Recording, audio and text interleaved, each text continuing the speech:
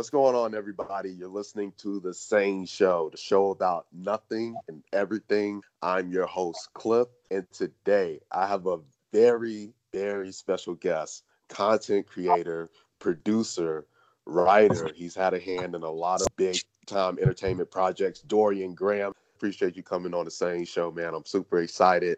I've been hyping up a lot of people about this. They don't know what's coming to them with this one. They really don't.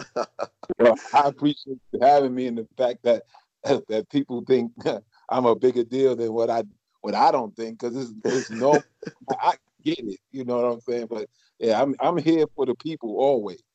Cool. Oh, man, I can already tell, even based on the conversation we were having before the show, this is going to be a good recording. Really quick, before I introduce the topics, I want to take a moment to shout out all our listeners in all 50-plus countries. Thank you guys for continuing to listen, like, share, subscribe, rate, leave comments, all that kind of fun stuff for The Sane Show. I really appreciate it. You guys have really been a big part of this journey and helping get The Sane Show to the level that it's on today. And if you're listening and you don't already follow The Sane Show, be sure to check us out and follow us on IG and Twitter, The Sane_show. That's Sane, SANE _show. Again, SANE_show, The Sane_show on Instagram and Twitter. And then you can find us on Facebook, The Sane Show. Again, on Facebook, that's The Sane Show. All right, really quick, we're going to talk about the importance of sketch comedy shows. And then we're also going to talk about running an entertainment company. Following that, we're going to have our interview with Dorian so the listeners can get to learn more about you, some of the things that you've done during the course of your career, and then some of the projects that you got your hands in now. So let's go ahead and kick things off with the first topic, all right? Okay. And the importance of sketch comedy. So we were having a conversation about this before the show, and one of the things I look at, and like I mentioned prior to the recording, is how important of a role that sketch comedy plays, sketch comedy show. When I was thinking about this topic, shows like SNL, Wild 'N Out, Mad TV, even heck, Chappelle Show, right? Nickelodeon's, all that. You know, Kenan Thompson and Kel came out of that. A lot of comedians more so, or really comedians, have benefited from sketch comedy shows. And that's what makes them so important, right? Because there's not, when you think about the big picture, right, as far as entertainment, there's not, at least in my eyes, and from what I've seen, there aren't too many platforms out here for comedians.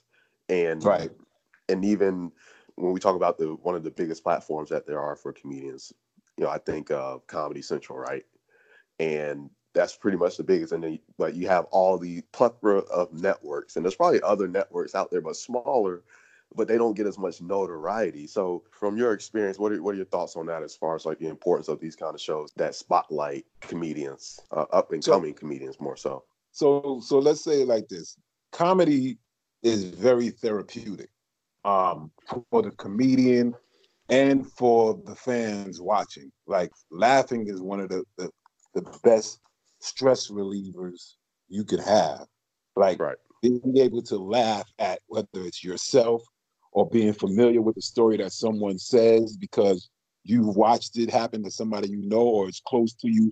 That's how comedy works. That's why the Black comics, we as a culture, when we go out and we see them, we're so engulfed and so laughing hard and falling out because it's something that we've taken part in. Like, we know somebody, one or two people away, that actually lived or did what that person said. And we thought that joint was crazy when it happened. Mm-hmm. And then you got to think that the way comedy has progressed and realistically, social media has now given another outlet for comedians and comics to show the world who they are. And the funny thing is, Nick Cannon was probably one of the first people to kind of dive into the social media world to start finding comics from social media, whether it was rap battles, whether it was YouTube, whether it was Vine, Instagram. Yep. He would find little people that he would come have audition, and you know they would do well. And you know, once he put his his sauce on it and start teaching them, and they start to learn television, they just became stars. Like DC Young Fly is a prime example, who now Yeah. went from social media to like a star. Like Right. DC Young Fly is everywhere. He gets on different pilots, different movies. You know, he has his own thing that he does with Carlos Miller and Chico Bean called 85 South that they do on YouTube. That is just them being them, like talking about their lives, what they've encountered. And that's what comedy is all about, being able to just talk about your life. Not it's about, the joke is about yourself.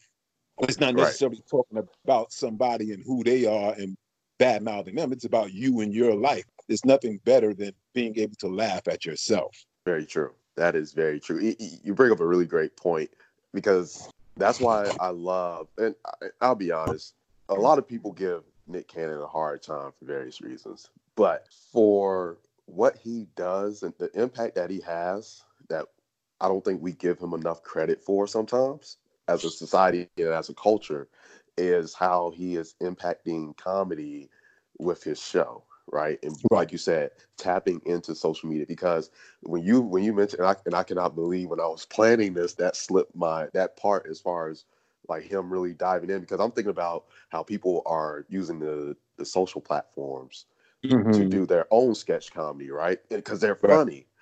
Right. But Nick being smart enough to say, this guy is talented. Let me give him a shot, right? Because so many names came to mind. Like you said, DC Young Fly, King Batch, Ha Ha Davis, Right. Rennie. And to see what has happened to a lot of those people after benefiting from Nick Cannon's platform or Wild 'N Out, getting endorsements, getting more shows, tours, and all, because people know them now, right? People that weren't in that, within that demographic that they already have following them, now know about them. And that's a beautiful thing about it, because I find joy looking at some of these comedians. I'm like, man, this guy's talented, man. I wish somebody give him a shot. And then boom, Mm-hmm. I see them posting, I'm about to be all Wild 'N Out. It's like, yo, that's what I'm talking about. That brings me to my next point, though. Again, like we were talking about earlier, as far as when it comes to comedy in the Black community, there was a void now that we don't have Comic View, right? Which gave Right. us comedians like, Bruce and Lavelle Crawford, and then Right. Def Comedy Jam that gave us, man, Bernie, Steve Harvey, Bernie Mac, every, DL yeah, Hughley, and, Norm, that one. And yeah, Lawrence, Chris Tucker, like right. everybody. Martin Lawrence, like the list goes on for days. And so that's one of the things, because we hear the question all the time about like who's going to lead the next generation of comedians, right? Because I almost think of like Nick Cannon as like Russell Simmons today, right? Right. Because like it's crazy, because he's tapping into a lot of these really good comedians out here, and putting them on a platform, giving them the help, getting them in the spotlight, and boom, they go and take off. It's crazy that I'm thinking about it now, because what he did is pretty much the Wild 'N Out platform kind of took the place of Def Comedy Jam, but in a Right. different way. It's its own thing. It's not everything. If you try to replicate the formula, it may not work like it did the first time. So he Right. did his thing, and like that's the beautiful thing about it. And that's what it's a new breath, right? You still breathing life into sketch comedy, one, and that's the unique thing about the Wild 'N Out platform, is it's a nice mix, right? Because I was thinking about it too, on the spectrum when we talk about really sketch comedy and stand up. It's not SNL, right? Right. But it's not pure stand up either. Right. And with that formula that it has, it's right. It's like right there in the middle, right? Because And it's it's in a lane of its own. Wild 'N Out is definitely in a lane of its own. And the crazy thing, another thing people don't really grasp, and even the cast don't really grasp it until later on, is Mhm. that when they come in and do auditions and they make the show, he's actually now being able to give them new tools to help sharpen their comedy, whether it's learning how to rhyme on songs, whether it's being able to get your wit and your timing together. Like he's now teaching them things without them really knowing he's teaching it to them. Those games that they play are games that they've never played before. So they got to learn television. They got to learn where to stand. They got to learn when to hit their notes. They got to learn how to rhyme on a beat and get in and get out, get your joke quickly, like timing. They got to learn all these things that Wildin' Out allows them to learn and allows them to become bigger people. Like so many people, man, have benefited off of Wildin' Out. And if Nick would have done it the greedy way and made people sign deals where he now manages them, be out the roof. But he wasn't about that. He was just about creating a platform for him and his friends to do comedy because they weren't on TV. That's definitely a cultural phenomenon. It really is. Right. And that, man, like I said, it's just crazy. And that's what I love about this show, because, I tell people that's why I call it about show about nothing and everything, right? Because, I come into it and I think about it one way, and that's why I love having the kind of people I have on, because it makes me think, right? Because now, as you were talking about how that platform is helping comedians, I'm sitting here thinking like, man, I can do a whole segment and break down Wildin' Out, right? Because just like you say, the cast doesn't really think about it like that. The viewers, like myself, we ain't really thinking about it like that, right? But we see the result of it. We think about it subconsciously. Because right. when you explain it, and people would be, and I'm sure people, when they listen to this, they will be like, oh, you know what? That's right. That makes sense. I see why they go on there and they come out and they on another level. And just putting like, man, yo, that's genius. That is genius for real. It's amazing. Like, it's just, he's been able to do something that, as much as comedy, Def Comedy Jam and all those shows allowed comics to do their things, Wildin' Out gave comics a different type of lessons to learn, getting their timing and getting their wit, being sharp, being on point, doing things off the top of their head. All that actually sharpens the sword. It's steel sharpening steel.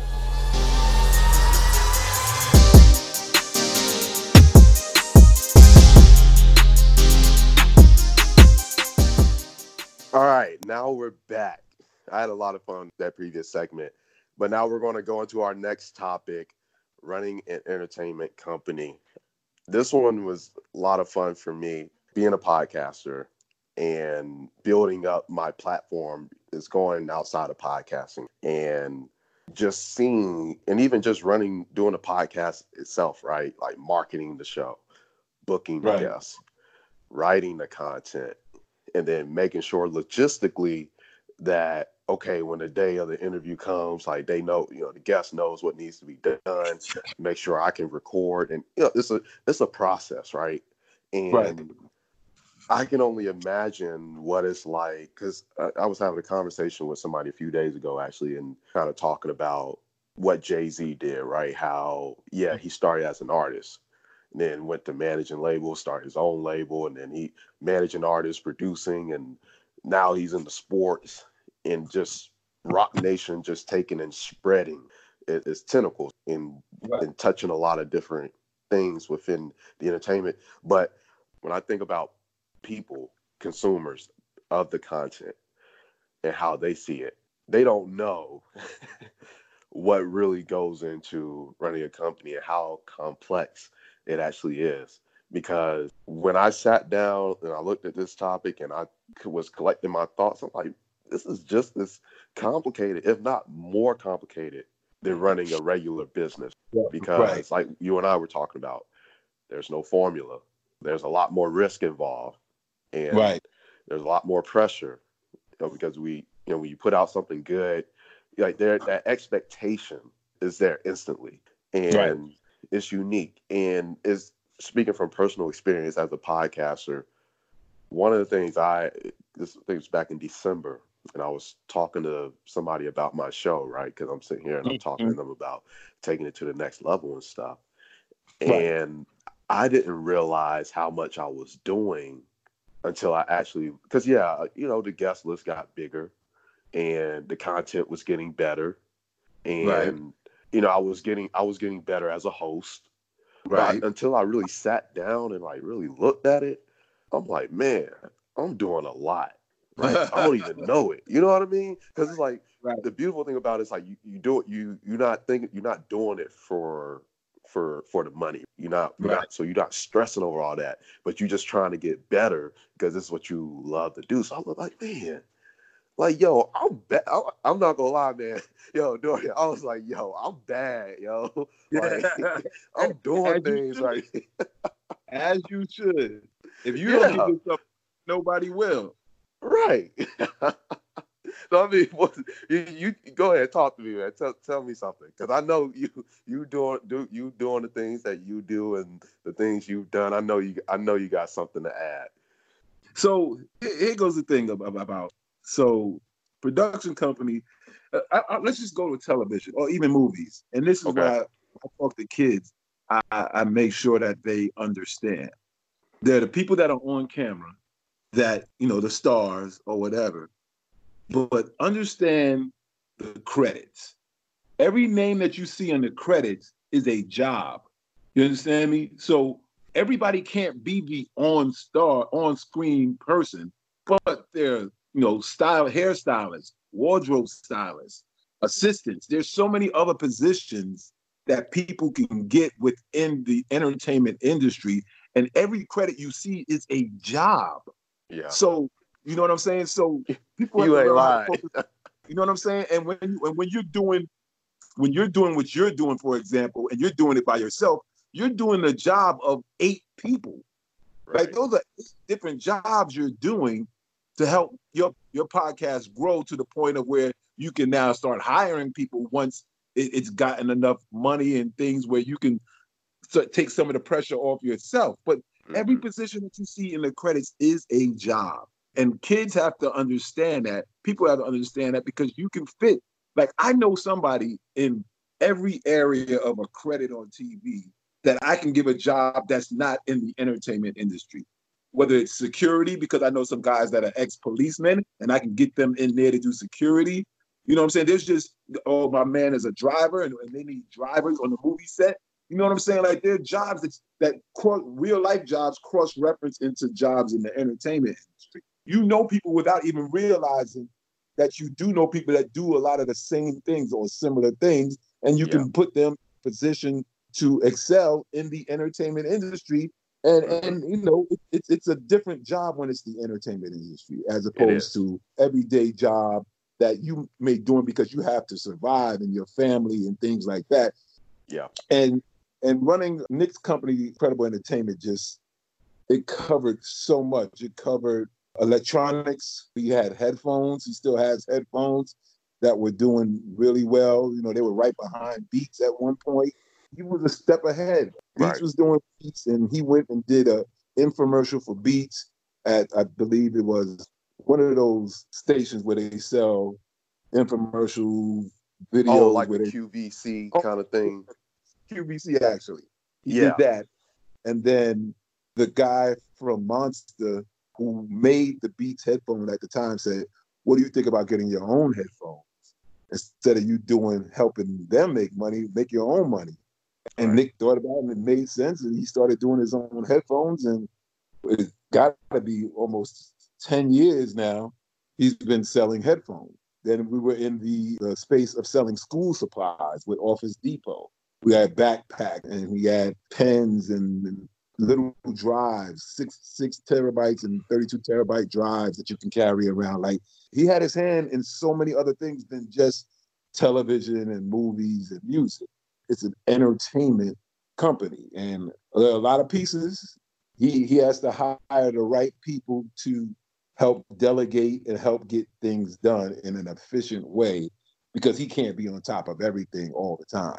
That was kind of what my role was: get back to him with what was happening on stuff, let him know what hiccups may have happened and how it got Mm-hmm. taken care of, or just take care of it without him even knowing, and just let him know that things are progressing. And Right. that was the daily grind. That was a 24/7 job. I was on call 24 hours a day, 7 days a week. Like, I can never shut my phone off.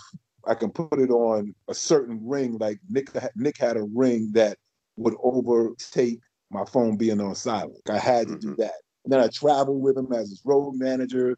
So wherever he went, I was there and had to take care of logistics for traveling and be the liaison between whatever company's hiring him to make an appearance, or it's a TV appearance or a music appearance or DJing or whatever he was doing, because he did a plethora of things. I was that go-to guy in between, on top of still helping him run his entertainment company and helping it grow. Wow. Here's something I thought about, because when we talk about how many functions there are, especially like those credits, right? The jobs. Right. Now, before I got to podcasting, I've done, I've worked with tour promoters. I've booked shows for artists. I've got my hands in a few things, right? But it made me think about, because this is a conversation I have with a lot of creatives. I had this with my guest, who's a freelance writer for CNN Travel and GQ and big time music producers and all other kinds of creatives. Yeah. And one of the things that I talked to them about was the barriers being eliminated and people being able to do it. Everybody's a rapper, everybody's a producer.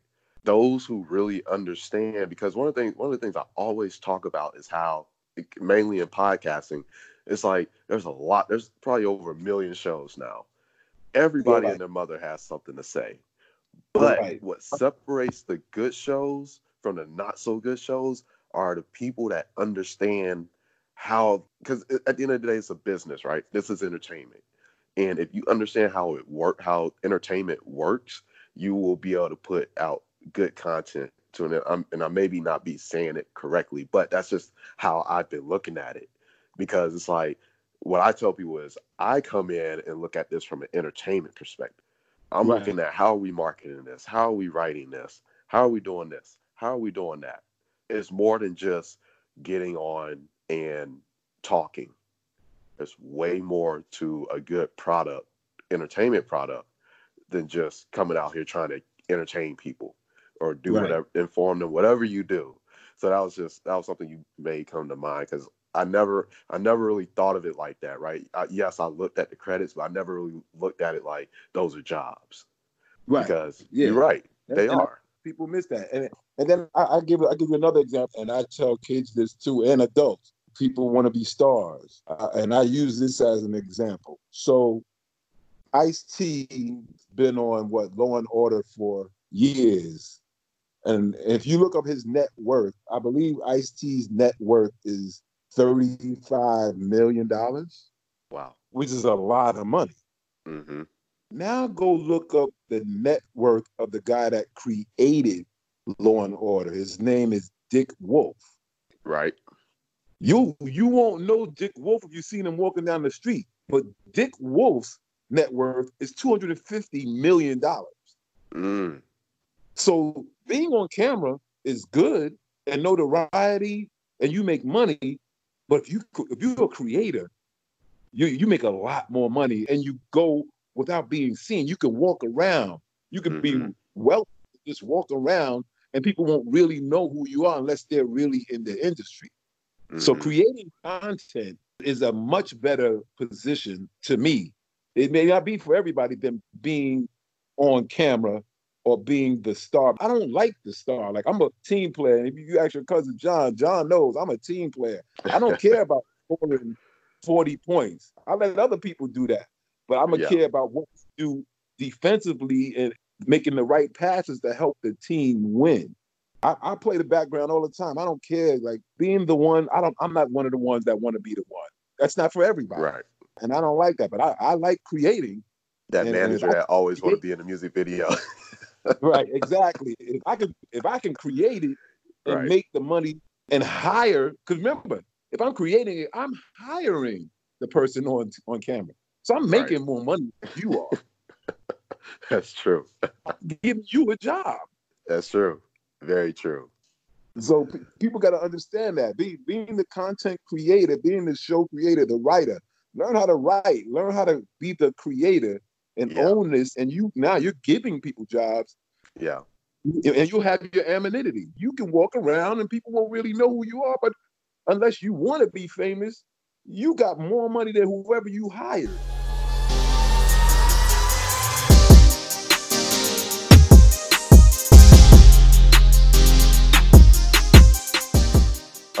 Now for the interview.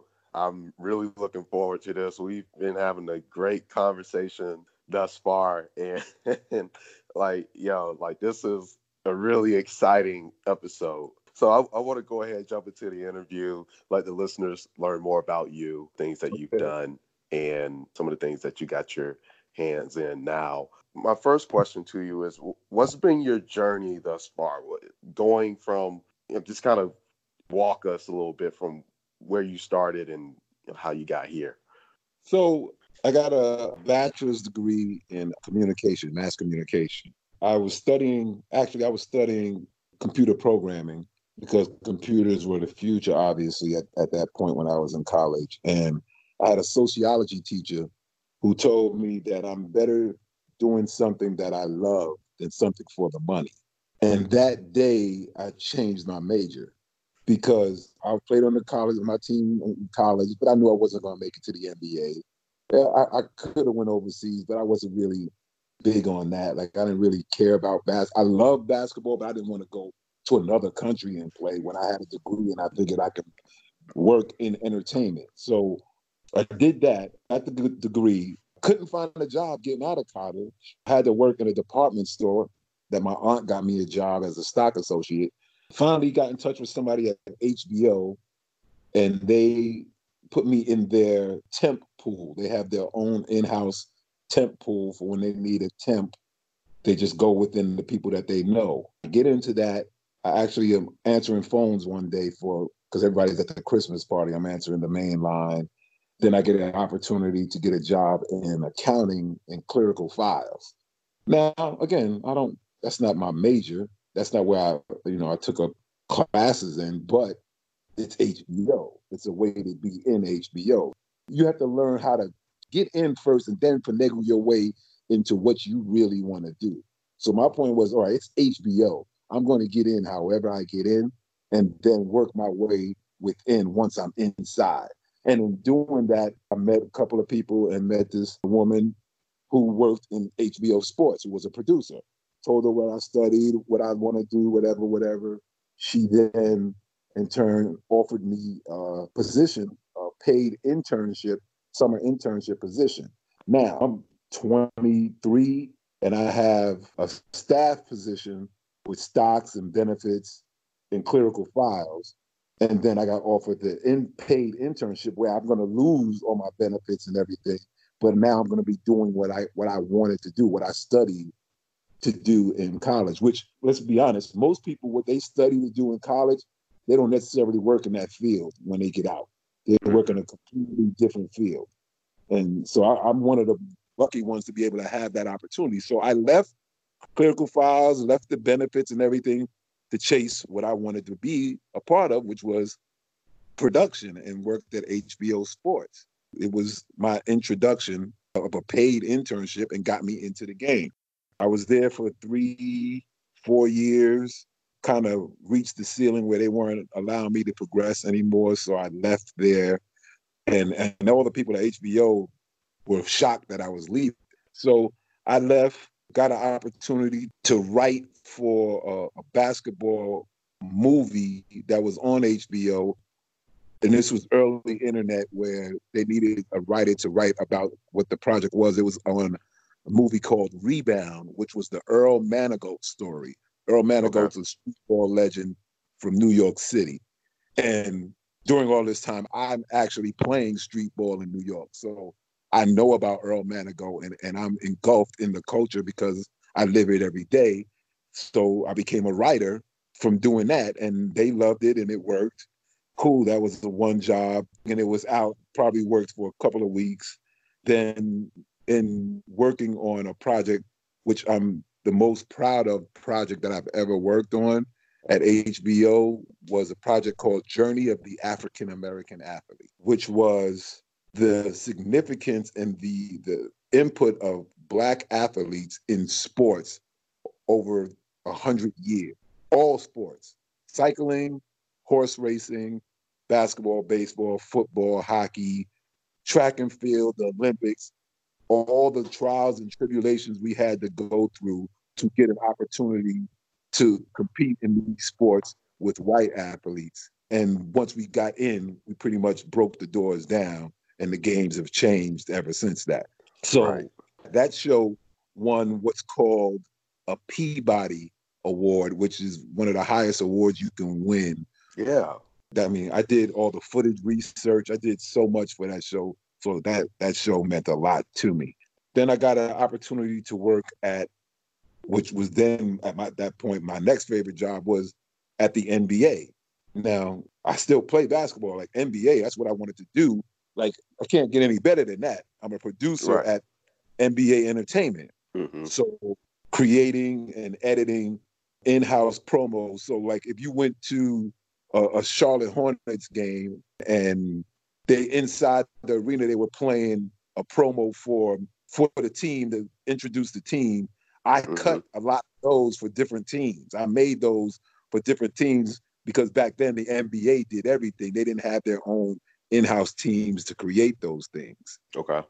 So did that for a couple of years, then started working at a company called Classic Sports, which then became ESPN Classic, where they showed old sporting events, old basketball games, football games, baseball, old games, because it was nostalgic and people loved watching old games, even though they knew what the turnouts were. Right. But they still loved going back and seeing those games and what it was and where it brought them back to where they were at the time it was happening, and they loved those games. So I was a producer there. After Classic Sports was purchased by ESPN, stayed there for a couple of years. And then ESPN, whose main office is in Bristol, Connecticut, which is nothing but farmland. I'm a city dude. And they said, you have to go up there. And I was like, yeah, I'm resigning. I'm not going to Bristol, Connecticut. That's not for me. I've done enough in the space of producing to find another job. And just so happens that HBO Sports called me back to work on another documentary. So I came back as an associate producer, left as a production assistant, came back as an associate producer, produced on a documentary on the great Bill Russell, on his life. You doing all this, you get to meet so many of your fans or people that were a part of his life that you know about, ex-basketball players, coaches, whatever. And I got to meet Bill Russell and things like that. So that got actually nominated for an Emmy, but we didn't win. But it was great to be nominated, like to be at the sports Emmys and be nominated. Yeah. So then that left there, started working at a company that was ahead of its time called HoopsTV.com. HoopsTV.com was the first internet site for basketball. But this is when people had dial-up. You know what I'm saying? This was like in the 90s. Couldn't stream so well. They didn't have smartphones yet either. Again, I'm telling my age, which is fine with me. I don't care. On this website, I was the production coordinator for the street ball section of the website. So I was responsible for everything street ball, all the street ball videos that we got in and the stories that we told. I was responsible for those stories being accurate, being told, being edited. I was the final say. Like you see them all the time now on your phone. You go to Overtime or Bleacher Report, you see high school. We were doing that way before this. Hoops TV was doing that way before this, but it was strictly basketball, high school, college, pro, women, Europe, summer basketball, everything. That was like my best job that I had ever had because I was still playing basketball at the same time. People don't understand here in New York, being a street basketball player at the level that I was playing on, it was like being a professional. Certain leagues you got paid to play in, cash money, $500 to play in one game. You're going to give me $500 to play in a basketball game? That's great. I love that. On top of my job, it was just a win-win situation for me. So after Hoops TV folded, I got another opportunity to go back to HBO for my third term to work on another documentary. It was a boxing documentary on different fights that happened during different times. Ended up winning an Emmy for that. So now I got a sports Emmy under my belt for producing a documentary. After that gig, it kind of started slowing up here in New York. And I kind of felt I had reached the ceiling in New York altogether. it was time for me to possibly go to LA. I had been back and forth to LA for different gigs with other companies I had worked for, had a group of friends, and figured, all right, let me go out there and give it a try. It can't hurt. Gave it a try.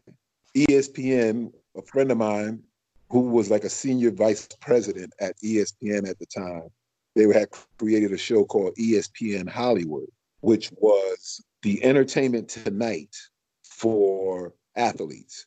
You got to see what they did off the playing field. You know, whether they were doing music or they were doing charity work or they were on vacation. You got to see them and know them as a regular person. And the athletes loved it, especially the football players, because you only know about 20 football players. All the rest have helmets on. You don't know what they look like Right. or see them as regular people. So they loved this show. But my guy, who was the senior VP, his guy, who was the president, left. And whenever he left a job, he took him with him. So when they left, the new brass came in and canceled anything that they had. So that show got canceled. But while doing that show is when I met Nick Cannon. He had a movie that had a basketball theme in it. And we would pair celebrities with athletes that had films that was similar to what that athlete did. So I did the interview with him. This was like during his first season of Wild 'N Out. He invited me to come watch Wild 'N Out, and I came and saw the show and liked the show, whatever the case may be. My show gets canceled. I go hang out with him and my boy, who's managing his Knicks music career on our radio interviews he's doing. And Nick tells my boy, ask me if I would become his road manager. And I'm like, yo, I don't even know what that is. You know, I don't know music. Like, I'm a television producer. I don't know what a road manager is. And he's like, yo, it's just travel with him, make sure he's all right, whatever, whatever. I was like, oh, well, it's better than unemployment. Let me try it. Go out on the road with Nick. It's me, him, and his trainer on the road on the bus, going from city to city, doing radio promotions for a single he had at the time called Dime Piece. That was under Motown, I believe. In doing so, we got to know each other better, and I got to realize that he was a smart dude. He was smarter than people really knew. Like on the outside, everybody thought he was corny, me included. But when I got to know him, I was like, yo, this dude is not corny. He's actually very smart. He knows the history of music. He's created this show Wild 'N Out on his own. He put up his own money to do this. Like, he's a smart dude. I like working with him. So when the tour was over, he told me, look, I want you to be my right-hand guy. We'll produce shows together because I'm always coming up with concepts and shows, and we can do that together, as well as you being my road manager. And I was like, all right, cool, let's do it. So then created a show on MTV called Son of a Gun, which was a reality show about rapper Corey Gunz, who's now signed to Young Money. He was like the hottest underground rapper in New York City at the time. His pops is Peter Gunz, who everybody knows from Love and Hip Hop. So we do this reality show, drama series. Nick and I'm an executive producer on that. It's my first executive producer role. We do that. We get one season. People wanted a second season. MTV didn't feel like the numbers were right. They screwed it up anyway because they didn't go in the direction we wanted to go. And then that died, and we didn't get a second season. But I'm still working with Nick, and we're producing for Nickelodeon. We're producing a music video countdown show that he created. Now I'm co-executive producer on that, as well as him doing everything that he's doing.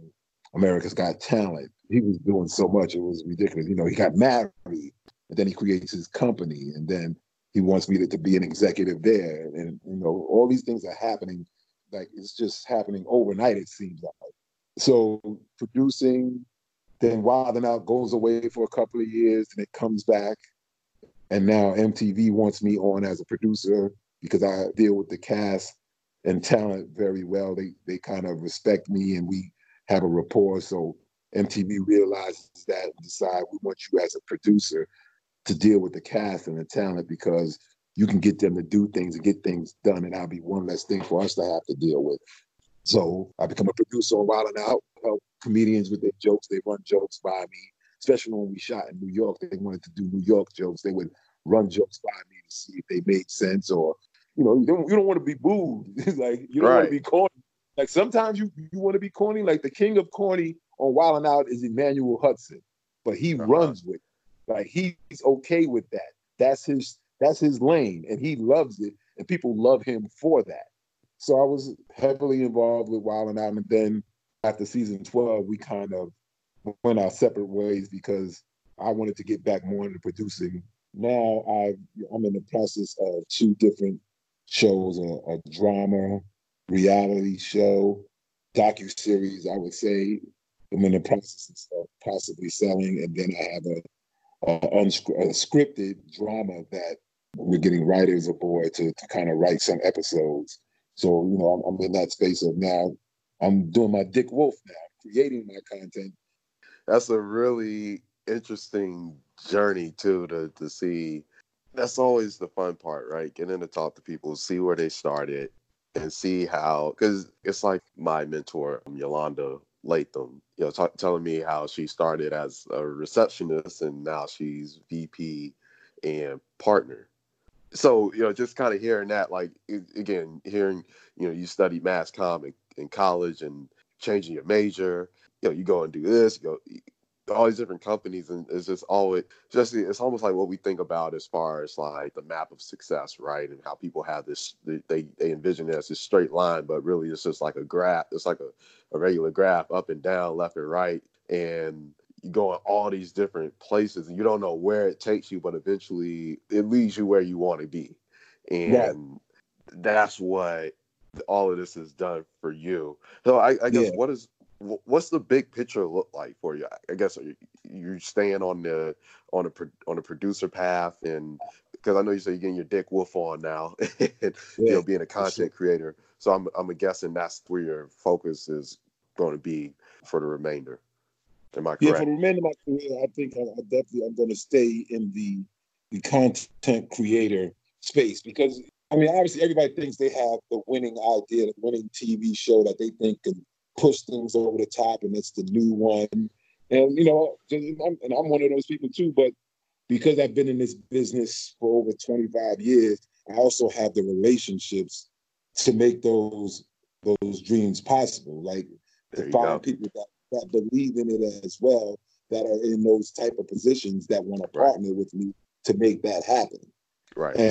And that's what I'm doing with these first two projects. I'm partnered with a company called Endeavor, which is a huge media company. They started as a agency for talent, where they were agents, but now they've expanded to doing productions.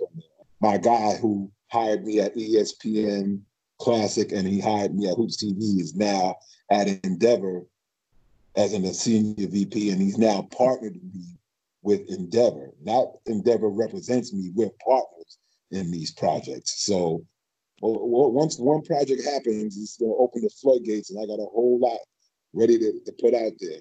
I'm excited for you, and I cannot wait to see what comes of all of this. I know John probably let me know. I'll be on the lookout for it as well. Again, it's exciting, and to hear your story and to see how far you've come, and to hear about some of the things you got in the works. You got a lot to look forward to, obviously. So, and just off the little bit I know is well deserved. It's your time. Do what you do, right? So I appreciate that. make Appreciate that. yeah. Make it happen, man. Make it happen. So really quick, just want to thank you again for taking time out of your schedule to come on the same show. I really appreciate it, and it's really been a pleasure talking to you. I enjoy all of my guests, but I really enjoyed this interview right here. So I it's appreciate that. really, yeah, really great, really insightful. A lot of takeaways. Like I already know I'm gonna tell the listeners like, yo, y'all gotta listen to this one because a lot of gems right here, a lot of gems. So I thank you again appreciate for coming on the same show. it. And anytime, man. It doesn't, whether you get in contact with me direct or get in touch with John, if I'm available, I'll always be available to do it anytime. I appreciate that. I really do appreciate that. Means a lot coming from someone like yourself. Really quick, listeners, definitely take notes. Again, he's dropped a lot of gems. be sure to continue liking and subscribing and sharing the Sane Show. Really appreciate you guys for listening. Again, go check us out on social media. And you're listening to the Sane Show, the show about nothing and everything. And until next time, we're out. Peace.